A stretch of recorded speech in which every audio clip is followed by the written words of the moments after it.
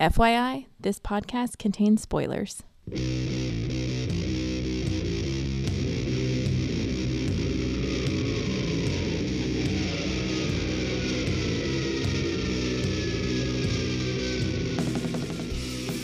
Hey everybody, welcome to episode 48 of the podcast that goes Snikt.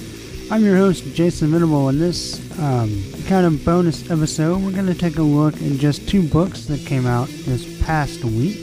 They're kind of both getting two titles ready for the next two Marvel events coming up. We have, of course, Battle of the Atom and Infinity, both literally right around the corner, and we have a couple of titles that are getting ready for those. And that's why this episode will kind of be an event primer, as we'll look at kind of just the two issues that came out last week. It's going to be all new X-Men and Avengers. So, yeah, what we're going to do. Alright, here we go.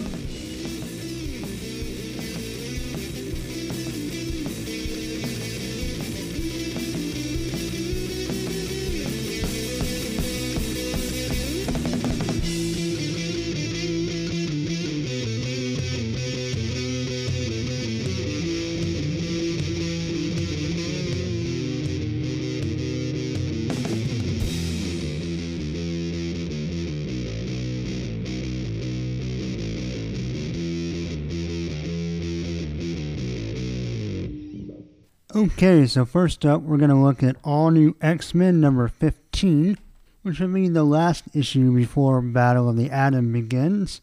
This one is written by Brian Michael Bendis, art by David LaFuente, colors by Jim Campbell, letters by VC's Corey Pettit, and then Eminem, Von Gravager, and Barreto did the cover. And the cover's pretty cool. Kind of looks like a classic, movie poster, like a romance movie. And it's got young Beast and Jean Grey embracing each other, about to move in for a kiss. And in white cursive letters with purple outline, it says Jean Grey and the Beast, ? Exclamation point. And in the background, you have young Cyclops, screaming, no, stop, she's mine. Whatever. Yeah, it's a pretty cool cover. I like it. So, alright. So just right up front, I want to address the art by David LaFuente. It's pretty good. It's definitely in kind of like a manga style, but it's good. But I will say it's a very, almost kind of jarring break from the art we've had in this book so far. Eminem, obviously I love, and Marquez I love too. And their art are both definitely unique to themselves, but they're at least kind of in the same neighborhood.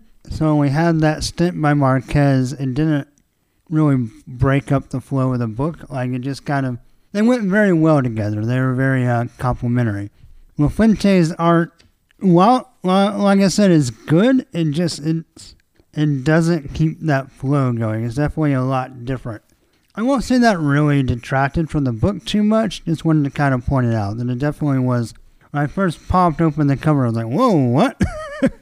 Wasn't expecting that. So anyway, we start off with Rachel Gray coming back from some mission, which this kind of introduced an interesting timetable here. So we know the Hellfire Saga takes place before Battle of the Atom, but does it take place before all New X-Men? I'm trying to remember if there's been any references to the original mutants in Wolverine and the X-Men. I don't recall one. But Rachel acts like she has no idea the young X-Men are here. So I don't know what mission she's been on, but she operates out of the school in Wolverine and the X-Men, so this almost makes it seem like the last time we saw her leave the school for the Hellfire Saga, all New X-Men had to happen between then and now, maybe? Kind of what I'm kind of taking from this. I don't know if I should or not, but that's kind of the timeline I'm constructing in my head. So anyway, she shows up, and Storm tries to talk to her about what's going on. And she's like, nope, don't have time. I need a shower and need to cleanse my mind. And she's going towards the shower, and she bumps into young Jean Grey, which is a young version of her mother from another timeline. Yeah, brother from another mother. Well, this is a mother from another timeline. Anyway, they have like a telepathic off, where they kind of close their eyes and try to read each other's mind. They look very embarrassed and confused, and they kind of just go their separate ways. Then we have a scene of young Cyclops, young Scott, in some kind of study or office or whatever, and he's trying to write a letter to Jean, probably professing his love. So this is probably, because we know that the time that they came from in history, he had not vocalized or verbalized his feelings for Jean yet. And I guess with all the stuff that happened since they've come to our present, and he wants to kind of get that out there. But it's funny because he crumbles up a note, and I guess he's not satisfied with the way he's saying what he's trying to say. And he shoots it out of his hand with an optic blast. And young Bobby comes in and says, "You've saved all mutant kind from that piece of paper ever persecuting us ever again." Which I thought was pretty funny. And basically, he wants young Scott to go with him and get out of the school for a while. He's freaking out because he sees his older self making out with Kitty. And he says that he's glad to know that he will eventually make out with the real girl. But he wishes it wasn't Kitty, and he's conflicted. He says he doth protest a little too much, and he really doesn't like her. I'm wondering if maybe he does a little bit, but that's still got to be weird to see. But Scott agrees, and they decide they're going to leave for a little bit. Bobby asks if they'll get in trouble, but young Scott says, we've broken all the rules by traveling through time. What's another 20 minutes or so? So we have Old Beast with Jean Grey trying to help her concentrate and levitate things, and she tells him to shut up, he's talking too much, and she takes a motorcycle that she was levitating completely apart. And as she's doing that, we see young Scott and young Bobby get in a Jeep, and they speed off, breaking Jean's concentration before she can put the bike back together, and then all the pieces fall on the ground. And Wolverine runs in, he's like, "Hey, that's my Jeep, why are you people always stealing my things?" And he looks over at Old Beast and Jean Grey. He's like, "Why is my motorcycle on the ground?" Old Beast is like, he doesn't really care that Wolverine's motorcycle is broken. He's impressed that Jean showed a level of telekinetic aptitude she only hit while she was in Phoenix mode. But now she did it here as a pure mutant without the Phoenix. That she can achieve some of these power levels by herself. And obviously he thinks that's really, really cool. And I really actually, this panel of Beast, like satisfaction and surprise, is one of my favorite panels of the book. But Wolverine doesn't care. He's like, "Fix it." And Jean Grey looks really nervous. She has that kind of nervous anime face with little sweat drops. So you know she's like, "Oh," freaking out. And Beast is like, "I'm not really a mechanic." And Wolverine just growls. And old Beast says, "We'll fix it." Or "I'll fix it." Then it's cool. Jean gets like a mental image. And it's a mental image from Astonishing X-Men, back when Josh Whedon and John Cassaday were doing the original run. And it's Wolverine cutting through a bunch of aliens very ferociously. And Jean's like, "We'll fix it." And Beast is like, "We'll fix it."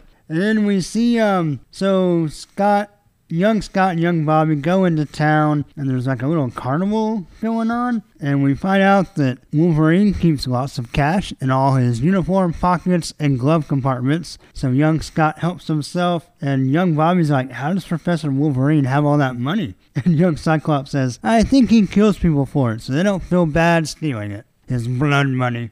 And then some girls find him and think he looks like Cyclops, and Bobby is like, "Well, he is Cyclops." So we go back to the school, and Old Beast is trying to help Jean put the motorcycle back together the old-fashioned way with manuals and stuff, but he can't help thinking about how beautiful she is. And not in an inappropriate way. He's not going to hit on her, but he's just thinking back to when he was younger and had a crush on this exact girl, like this at this age. Like, in other words, Jean looks like she did when he was in love with her, and just kind of laments when he was younger he should have had more confidence and said what he had to say and not worried about Scott and how different their lives might be. So then young Bobby in town is kind of bragging about they're mutants. They're from a different time. These group of girls are trying to get them to use their powers. This girl has a melty ice cream cone and Bobby freezes it. And one kid says, "You're mutants," and he runs off. And the girls apologize for him. They thought he was more open-minded. So we go back to the school, and young Gene approaches young Beast. And he's talking about, he's doing a study on all the different mutations he's going to go through, or that his older self has gone through the last few years. And he's trying to figure out what he did to himself to make himself so mutative, he says. And young Gene just says, "When were you going to tell me that you're in love with me?" And young Hank is like, "That's not fair." And she says, "It's not fair being honest with each other." And he gets mad at her for reading his mind, but she says, "I didn't. Your older self was screaming these thoughts at me. I couldn't help it." And young Beast says he's embarrassed. And Jean says she's not trying to do that. And he asks her to leave. And she's like, "Why?" He says, "Because you're in love with Scott, and Scott is in love with you. And one day you're going to get married." But Jean stops him and says, "I'm not in love with him." Whoa, what? Because she was when they left. So I guess A, seeing what he becomes, and B, seeing the way he's kind of handling himself now in this present, she's kind of lost some of that special feeling she's had for him. Or had she, but at least she's at least struggling with it. And she promises not to read his mind, and he thinks to himself, "Thank God." And then young Beast and Jean Grey, just like the cover promised, kiss. And they both smile and they start making out. So then we go back to town. Young Cyclops and young Iceman, actually Bobby and Scott, are hanging out with these girls. They're just talking, having a good time, chatting, flirting it up. And then conveniently, there's a hoodlum with a runaway stolen car, and the policemen are chasing him, and our young mutants spring into action. And young Scott shoots an I-beam, knocking the car into the air. Young Iceman makes a snowdrift for it to land in. As the thieves crawl out of the car, the police arrest them. And the girls are super impressed, but then the young mutants look over, and there's Logan making where he's punching his palm, like, "You guys are gonna get it." He should have been in his wife beater. You can be the evil stepdad. And so Bobby and Scott are like, "We gotta go." And the girls are like, "No, you don't." And Bobby's like, "Actually, we really do." So the girls ask him for phone numbers, and they're like, "We don't have phones." So the redhead girl with green eyes writes her number on young Scott's hand, and the young Asian girl tries to write her number on young Bobby's hand, but he's all moist. He's condensating from just being icy. And she's like, "You'll get my number from her, right?" And he's like, "Yeah." And they're like, "Awesome sauce." I did think it was interesting and kind of cool. I don't know, Bendis is trying to say something about fate and destiny or whatever, or types, but both these guys find girls that at least on some levels fit their type. Young Scott is attracted to a redhead and pigtails with green eyes. She doesn't look like Jean, but she's the same kind of type as Jean. And then, of course, the young Asian girl with Bobby, the same kind of type as Opal. Doesn't really fit the kitty thing right now, but definitely one of Bobby's types would be Opal. So this girl, I don't know, it's like they don't know that's where they're going to, well, I guess Scott knows he's in love with Jean. But Bobby doesn't know that he's going to meet and fall in love with Opal, but he's still attracted to this girl who has a similar appearance. So then everybody walks off and we see Dazzler. She's been spying on him. She's leaning on a tree in the dark. Very noirish. So then we see young Jean bumps into Rachel again, and they run past each other. They don't want to deal with it. And she jumps in a room, young Jean that is, and goes under her mattress and pulls out a piece of paper. And it's the wedding invitation that young Scott had showed her to their future wedding. And she kind of gets it and sits down on the floor and looks very distressed. So I don't know. I kind of feel like she was just playing, not trying to be mean, but just kind of playing with curiosity with young Beast, because she knew from old Beast, young Beast feelings, and because she's conflicted about how she feels with Scott, she kind of ran to him to see what that felt like. It's a very teenage thing to do. It's not necessarily the coolest thing to do, especially if she decides that, oh, you know what, I do still like Scott, or I don't really like Hank that much. But we know that Hank really likes her, and now they've kissed, so he's going to be like super in love with her now. So if that doesn't develop the way he wants, that's definitely going to really hurt his feelings. So it'll be interesting to kind of follow that story thread. I think it's pretty cool. It's very interesting to see what, Jean has been making a lot of innocent mistakes since she's come to our present. And this might turn out not to be one, but it definitely has the potential to be another unintentional disaster. I don't know, I definitely like what Bendis is doing with Jean as a teenager being thrust into a super adult situation and having all the knowledge of her adult self, which is definitely a different twist from her teammates, who kind of can see things and know about things, but they didn't feel it the way that Jean did when she read Beast's thoughts. So anyways, I just find it very, very interesting. So I'm going to give All New X-Men number 15 3 out of 3 claws. We'll keep the streak going. Alright, so Battle of the Atom coming up. Looking forward to it a lot. Not too spoilery, but the basic concept is that we know. I mean, it's kind of all over the place. So X-Men from the future, not Bishop and not Cable, but other future X-Men, come to our present again. Because that happens all the time in X-Books, apparently. But the reason we're coming is that the young X-Men coming from the past have royally screwed something up. And so their intention is to make them go back to their regular time, so they can go back to their regular future time. And if the past X-Men are in the past, and the future X-Men are in the future, and the present X-Men are in the present, then maybe everything can kind of fall back in place. It sounds very complicated. And I won't lie, has the potential to be really cool or really, really dumb. But in Bendis, I trust, so I'm looking forward to it. I would like to know what you guys think. Are you stoked about this event? Are you dreading it? Are you in wait and see mode? I gotta say, regardless of your feelings, you gotta feel like the art looks amazing. So that part's cool anyway. But yeah, and also, I'd like to know what people think about the possibility of a young Hank and Jean romance. Do you think she was just being curious and it's not going anywhere? Or do you think that's going to be, has everything been shaken up enough that we get kind of a different life path for Jean Grey? She falls in love with somebody else and does something else. I don't know, definitely very intriguing. So yeah, this sets up for Battle of the Atom, which I, for one, am pretty excited about. And we'll see what happens. We'll talk about it when we get there. Alright, let's move on to our other event primer. Okay, so the other book we have is Avengers 17, which is the final prelude to Infinity, and it is called To the Light, written by Jonathan Hickman and Nick Spencer. The art is by Stefano Caselli, Marco Rooney, and Marco Cacchetto. The colors are by Frank Martin.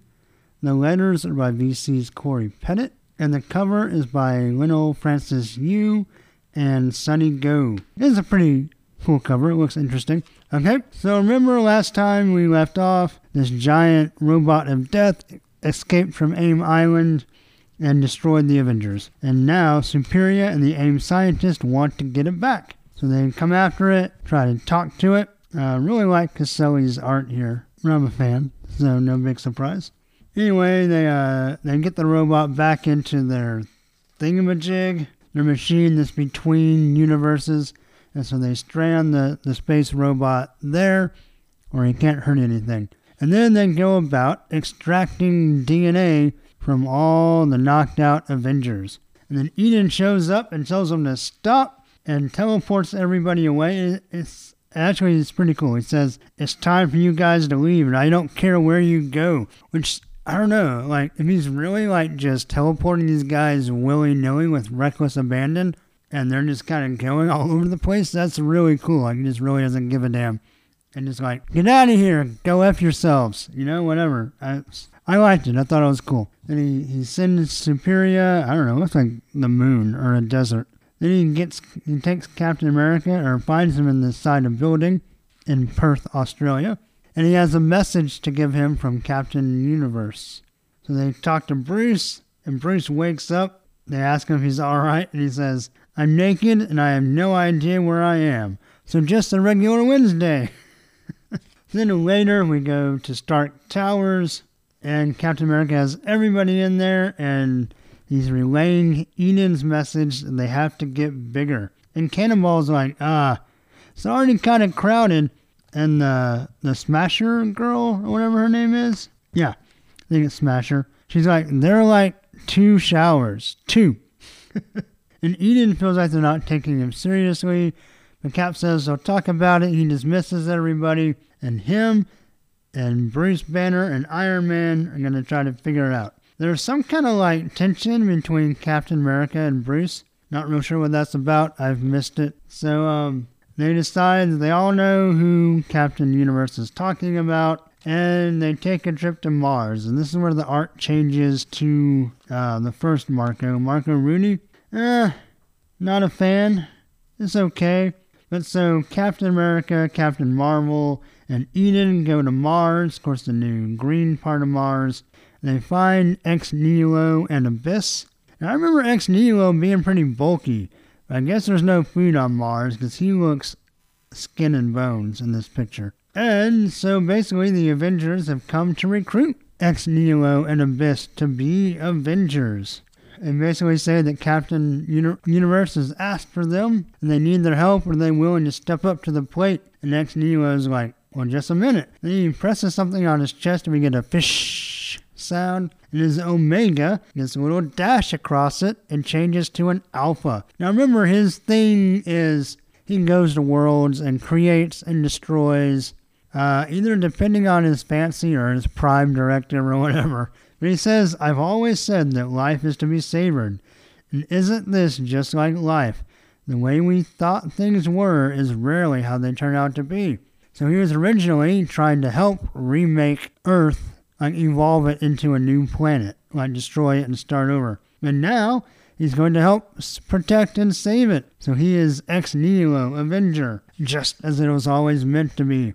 So we go to this place outside the sun. I don't know who this is with Tony Stark. Is it supposed to be Bruce? Because it doesn't look like Bruce. He's in some kind of like metal suit. He has 2 little glowing things on his chest. And I honestly have no idea who he is. And Iron Man does not address him at all. So, when they come in to get Adam and Starchild, is that this kid's name? Or Starbrand, maybe? I don't know. He's supposed to be really powerful. And the Adam guy is from the first story. He was the new Adam, the new first human that Ex Nihilo created to start his repopulation of the Earth. I like him very visually. Of course, now we switch to the Marco Checchetto art with this scene outside the sun. Looks pretty cool. And apparently all the Avengers come to this base.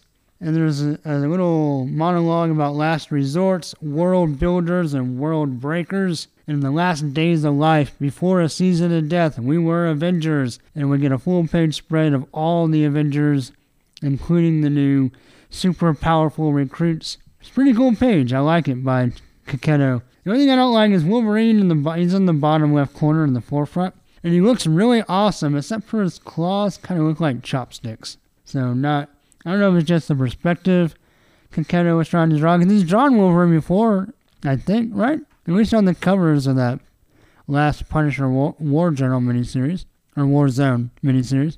And his Wolverine looked pretty cool. And his face and mask look awesome. But the claws are, I don't know, a little too much like chopsticks or sewing needles, and less like kind of the blades that I prefer in my Wolverine claws. So, not to repeat myself, which I kind of just talked about when we reviewed the last issue of New Avengers, but the compliment I was paying Hickman about how I can kind of jump in and out of this book and still keep up, yeah, I'm kind of lost that again. I guess moving into the big Infinity event, he's going to draw on kind of all those threads, which makes sense that he would kind of tie them all together. But the parts of the series I haven't liked and haven't followed, don't really know what's going on. So I don't know much about this Starbrand kid. I'm not sure if what Captain Universe saw. I'm assuming that's the invasion that's coming in, that's part of this big Infinity event. So we're kind of past the whole trying to make over the world with the creation bomb sites, I guess, since Ex Nihilo has officially joined the Avengers. But, so I guess he's going to team up to protect the planet now. So, I don't know. I guess, like, the Infinity Invasion and Thanos, if I understand it right. Alright, so let's talk about the event, Infinity. Well, let's grade the book first. I was confused. The art was really good. There were a couple of funny lines, but overall, didn't really care for this issue very much. So I'm going to give Avengers 17, it's kind of on the border between a 1 and a 2. I don't know what's going on. I don't really care. So I'm going to give it a 1 out of 3 claws. So let's talk about the event, Infinity. I don't really know. I was excited about it. Now I'm a little more cautious. Alright, so I'll just be upfront and honest. I'm very so-so about Hickman. I like his dialogue, the way he writes characters, usually. But I don't like the super fantastical sci-fi stuff. But then he also is really good at writing down-to-earth stuff. So he's a good writer when he writes the stuff I want to read about. And he's probably a good writer when he writes the stuff I don't want to read about. I just don't want to read about it.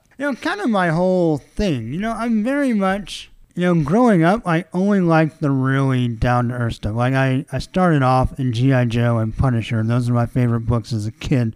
And then I moved into X-Men and Spider-Man, and I never really got into an Avengers until I was an adult. And I still don't really care that much about Fantastic Four. I appreciate what they mean to comic books, but I just don't really like them that much.